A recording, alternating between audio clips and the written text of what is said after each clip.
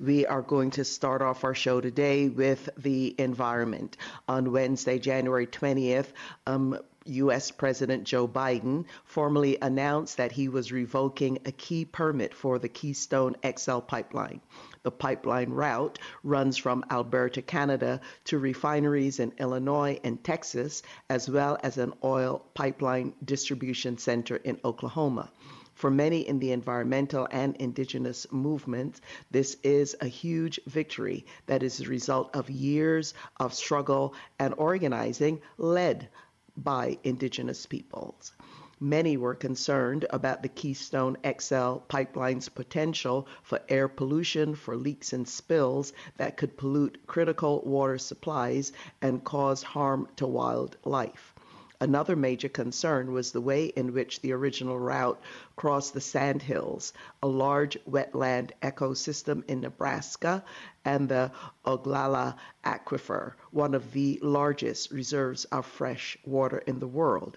Furthermore, the Keystone XL pipeline violated the sovereignty of indigenous nations along its route, whose demands and concerns were ignored for quite some time.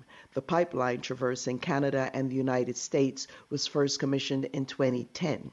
For years, environmental and indigenous movements led resistance to the pipeline, often putting their own bodies on the line to protect the earth. On November of 2011, several thousand people formed a human chain around the White House to press then President Obama to block the Keystone XL project.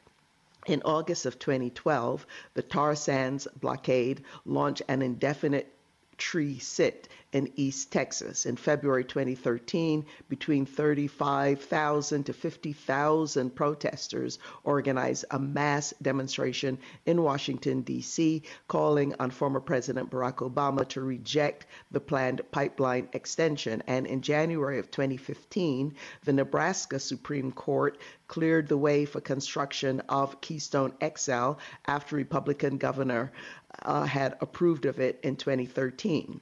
In a temporary victory for the indigenous-led movements for the environment, the Obama administration rejected the project of Keystone XL in November of 2015. In April, though, in 2016, youth from Standing Rock and surrounding Native American communities organized a campaign to stop the pipeline, calling themselves Respect Our Water. Inspired by the youth, many other indigenous and environmental leaders established a water protectors camp as a center for direct action, spiritual resistance to the pipeline, cultural preservation, and defense of indigenous sovereignty. The hashtag #NoDAPL hashtag began to trend on social media, and gradually the camps at Standing Rock grew to thousands of people. By October and November of 2016, police with riot gear and military equipment attacked the encampment and used water cannons on protesters in freezing weather. Although the encampment was eventually cleared, it was a major moment for not only the movement against Keystone XL pipeline, but for the environmental movement not only in the United States but worldwide, and for indigenous movements generally. However, in January 2016, during his first week in office, Donald Trump signed a presidential memorandum to revive both Keystone XL pipelines, which would transport more than 800,000 barrels of heavy crude oil per day from Alberta to the Gulf Coast. By July 6, 2020, after several years of legal and financial power struggles, the U.S. Supreme Court ordered all Keystone XL work to be halted. In response, TC Energy stated that the United States part of the project would be reassessed but not abandoned, with the Canadian part of it proceeding as before. But now, President Biden has overturned Trump's reversal of Obama's 2015 rejection of the pipeline, which is the result of over a decade of resistance from impacted indigenous communities and other earth defenders. And on Wednesday, January 27th, President Biden signed a series of executive orders intended to address climate change, including a new ban on some energy drilling. Numerous environmental and indigenous activists praise Biden's move to stop construction of the Keystone XL pipeline. However, many are stressing that he must cancel similar polluting fossil fuel projects, including the Dakota Access Pipeline, to stand any chance of meeting his climate action goals. Before we welcome our guests, let's go to a couple of clips, short clips now. One on the indigenous resistance against the Dakota Access Pipeline. That's a clip from the New York Times. And also just one from CBS outlining what Biden is focused on in fighting against climate change. It's an amazing energy in the camp right now. You have a lot of people that are there with a solid expression of love and solidarity with the Standing Rock Sioux Nation. The gathering here remains 100% peaceful and ceremonial, as it has from day one. And we stand together in prayer. There's no firearms or weapons allowed, no drugs or alcohol are allowed. It's a powerful moment, not only for the greater climate justice movement, but it is also a powerful moment for the Oceti Sakowin, also known as the Dakota, Lakota, and Nakota nations. We haven't seen a large mobilization and unity of this scale for over 140 years. President Biden has launched a new government effort to fight global warming, signing a series of executive orders. One of them blocks any new leases for oil and gas drilling on public lands. His critics say that's bad for business and jobs. Ed O'Keefe is at the White House. Ed, good morning. Good morning, Michelle. Great to see you. Remember when he took office, President Biden said the country is fighting multiple crises: the pandemic, a sagging economy, racial and political divisions, and climate change. And as he tries to fight that issue, there are some critics concerned that the changes he's trying to make could further upset the economy. In my view, we've already waited too long to deal with this climate crisis. We can't wait any longer. President Biden is planning to make the fight against climate change a core part of U.S. foreign policy for the first time. He's also establishing a White House Office of Domestic Climate Policy and ordering the government to begin buying zero-emissions vehicles. This will mean 1 million new jobs in the American automobile industry. The Biden approach is a big change from former President Trump, who pulled the United States out of the global Paris Climate Accord and rolled back more than 100 environmental regulations, arguing they slowed economic growth. I was elected to represent the citizens of Pittsburgh, not Paris. With an economy already hit hard by COVID-19, the president said his plan will create jobs. When I think of climate change, and the answers to it, I think of jobs. Mr. Biden is also freezing permits to drill for oil in offshore waters and barring any new oil and gas leases on federal lands. Critics like Todd Staples of the Texas Oil and Gas Association say that decision will lead to big job losses. Not producing it here means it makes us dependent on other countries for this energy source, because there's a great deal of infrastructure that is necessary for renewable energies. But newly appointed U.S. climate envoy John Kerry says the changes will lead to economic benefits. There are countless economic analyses now that show that it is now cheaper to deal with the crisis of climate than it is to ignore it. Important to note again that this executive order only applies to new drilling on federal lands. Also today here at the White House, the president turning his attention to health care policy, signing an executive order that will reopen the healthcare.gov website beginning in mid-February for about 3 months. It's designed to allow those that have lost their jobs in health care during the pandemic to sign up for a government-backed plan. Tony? All right, Ed, thank you very much. All righty, there you go. Now to discuss all of this, I would like to welcome our guest, Tom Goldtooth, Executive Director of the Indigenous Environmental Network. Mr. Goldtooth has been awarded with recognition of his achievements throughout the past 40 years as an activist for social change and Indigenous-based just transition within the Indigenous and environmental and climate justice movements. From the strength of his community organization organizing and leadership, he has brought the local issues of environmental, economic, energy, climate, water, and food justice and rights of Indigenous peoples to the national and international levels. Mr. Tom Goldtooth is a recipient of numerous awards, including the 2015 Gandhi Award, and in 2016, he was presented Sierra Club's highest recognition, the John Muir Award. Tom Goldtooth is also a Sundance leader and a great-grandfather. Tom Goldtooth, welcome back. Yeah, thank you. Tom Goldtooth, let us just start with your reaction to President Biden's announcement, specifically on the Keystone XL pipeline, your reaction to it, but in relation to the pipelines, what else you think needs to happen? Yeah, well, thank you for the invite again, and starting out with a reflection on his position on pulling back on the KXL pipeline is really the celebration from the people that we are working with along the front line of that pipeline. For an example, in South Dakota, a couple of the grassroots groups that's part of our network, man, they said, hey, this is what we really need. And but again, you know, there's still we gotta be always on alert. You know, those are things that we as a network and our constituency, because overall there's still a lack of trust in the colonial governments. But there's a lot of positiveness in the Biden administration. We have a lot of friends who are Native that have actually been selected to be part of his team. You know, ranging from the American Indian Energy Department on renewable energy. We have a friend and colleague in that position now.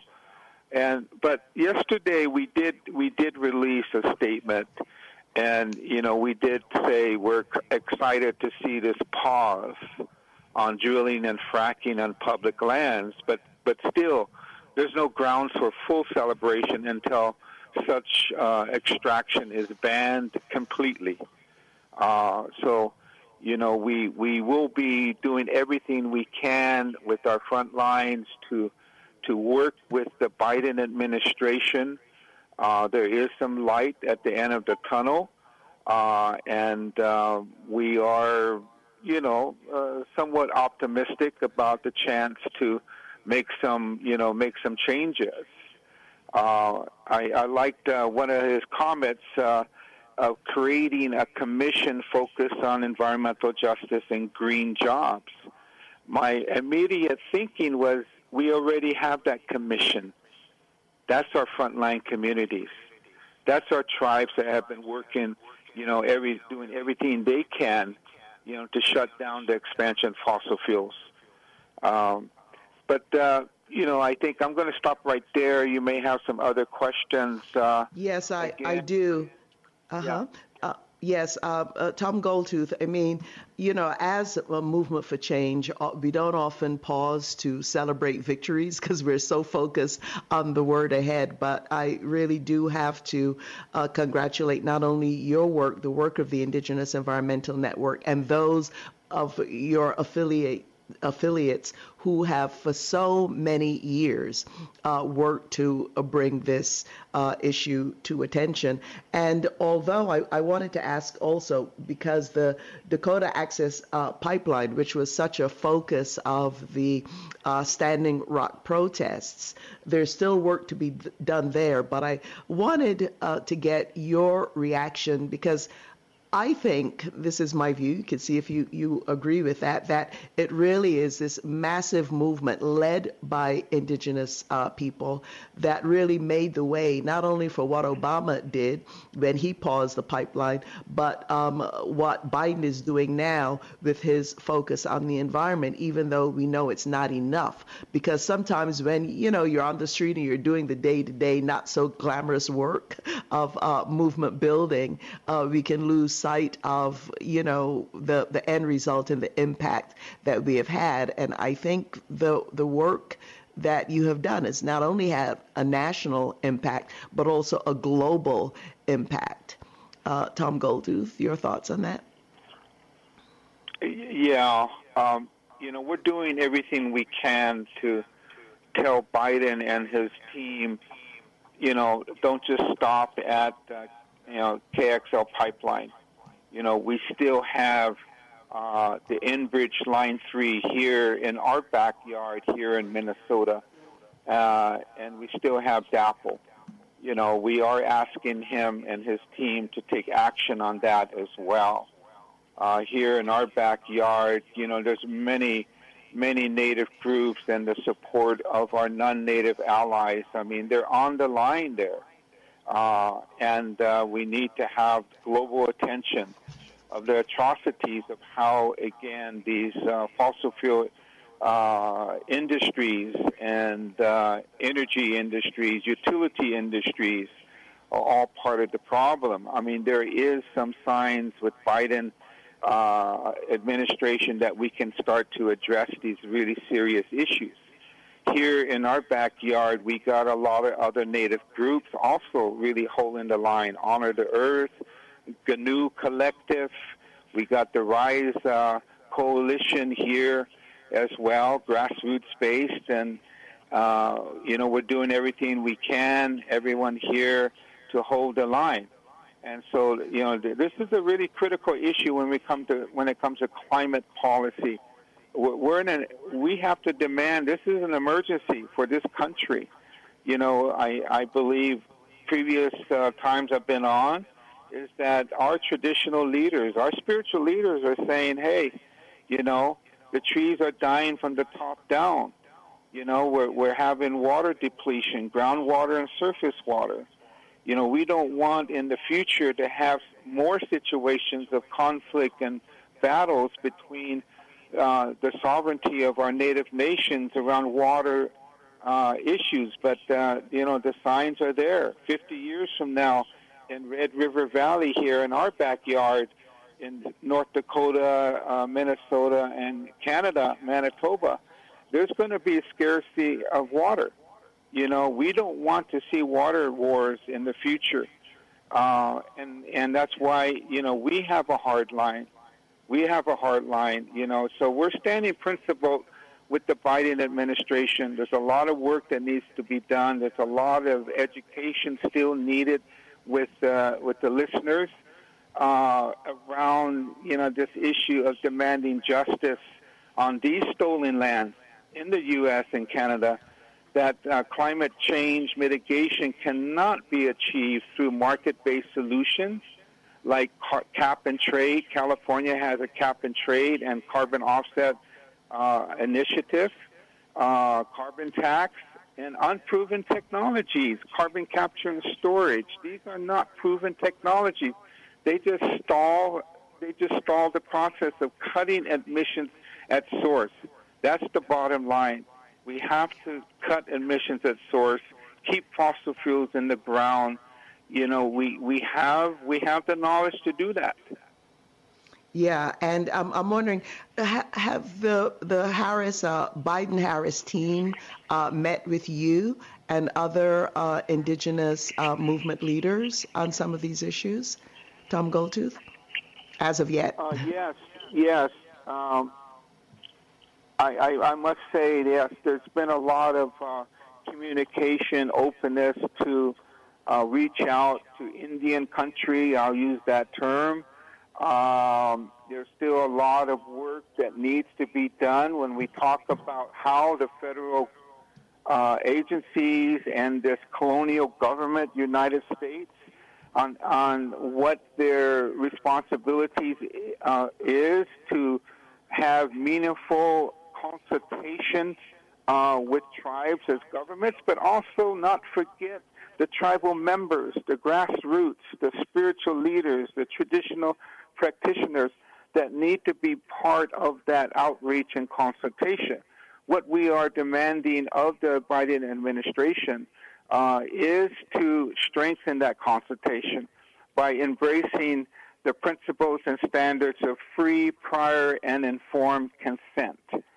So that's something that you will find on the creation of this other campaign that we're part of, and that is Build Back Fossil Free campaign, and it's on a website. We have a website on that to where people can see those different initiatives that we're demanding, and it includes this language of improving that nation-to-nation relationship between this government and our indigenous nations and peoples.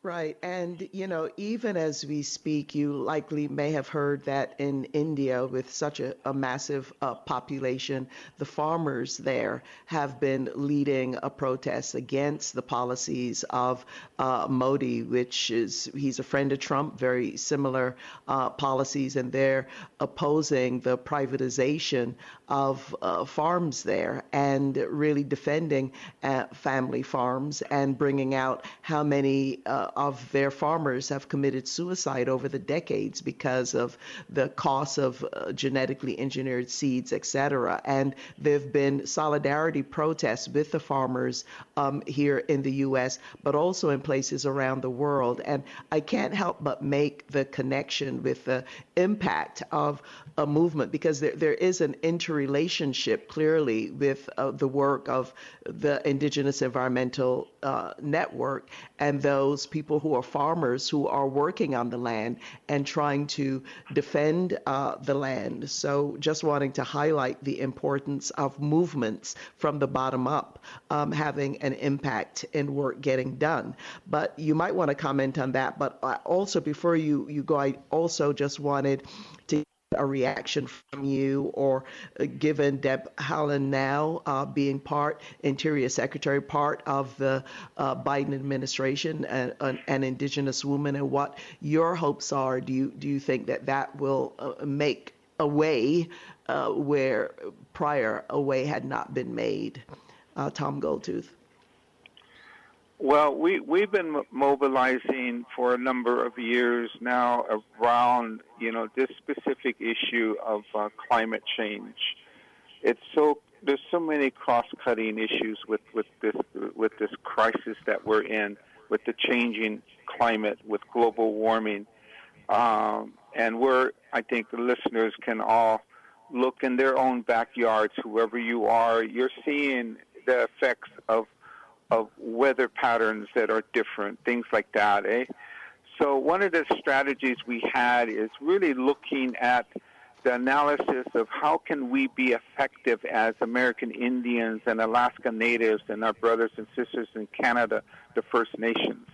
And we saw the strength of mobilizing from the grassroots. I mean, that's the foundation of how IEN was formed, from youth, women's societies, elders, all on the front line, community-based, confronting toxic contamination, environmental racism, on how colonial environmental laws and standards don't take our communities into consideration. So we have that understanding, we have that analysis, and how do we work and strengthen our relationship as tribal members within our own respective tribal nations, around developing environmental protection mechanisms, our own indigenous laws. Those are things that we're very familiar with. So with that understanding, we needed to build a power base. We just don't have that political power. I like to believe we do as indigenous peoples. We have a moral platform. Yes, people embrace that. But how do we build political power? So that's how we've been forming these broad alliances and coalitions like the Climate Justice Alliance, building strength with other communities on the front line of struggle, people of color, black communities, and building that base. And it was the formation of an alliance of alliances. It takes roots. So this is some of the things that we've done, and we are now a national table, the Green New Deal National Network, and with a lot of different green groups, but social justice groups. So this is where we've been strategic on building the mechanisms to have a voice, and been part of dialogue with Biden's transition team. So that's very much needed, and we will continue to do that to work the Hill, you could say, but it's also at the local and state level. So we're building the capacity to be able to do that and have our communities hang in this type of strategy. It's difficult because when you engage in the Hill of Washington, D.C., that I've often said, we got to find a way that builds the power of our front lines, and the culture on the Hill with policy and legislation. It pivots all the time. There's compromise. There's negotiations. So those are things that we are engaged in. We ask people to have the patience as we build that mechanism to be engaged and really make some really critical changes that we need. We have that line with our sister, our auntie, Deb Haaland. And she's been meeting with a lot of our constituency. She understands this topic and how critical her work is going to be to really lift up the rights of indigenous peoples, to address climate and how natural resources are looked at and so-called managed.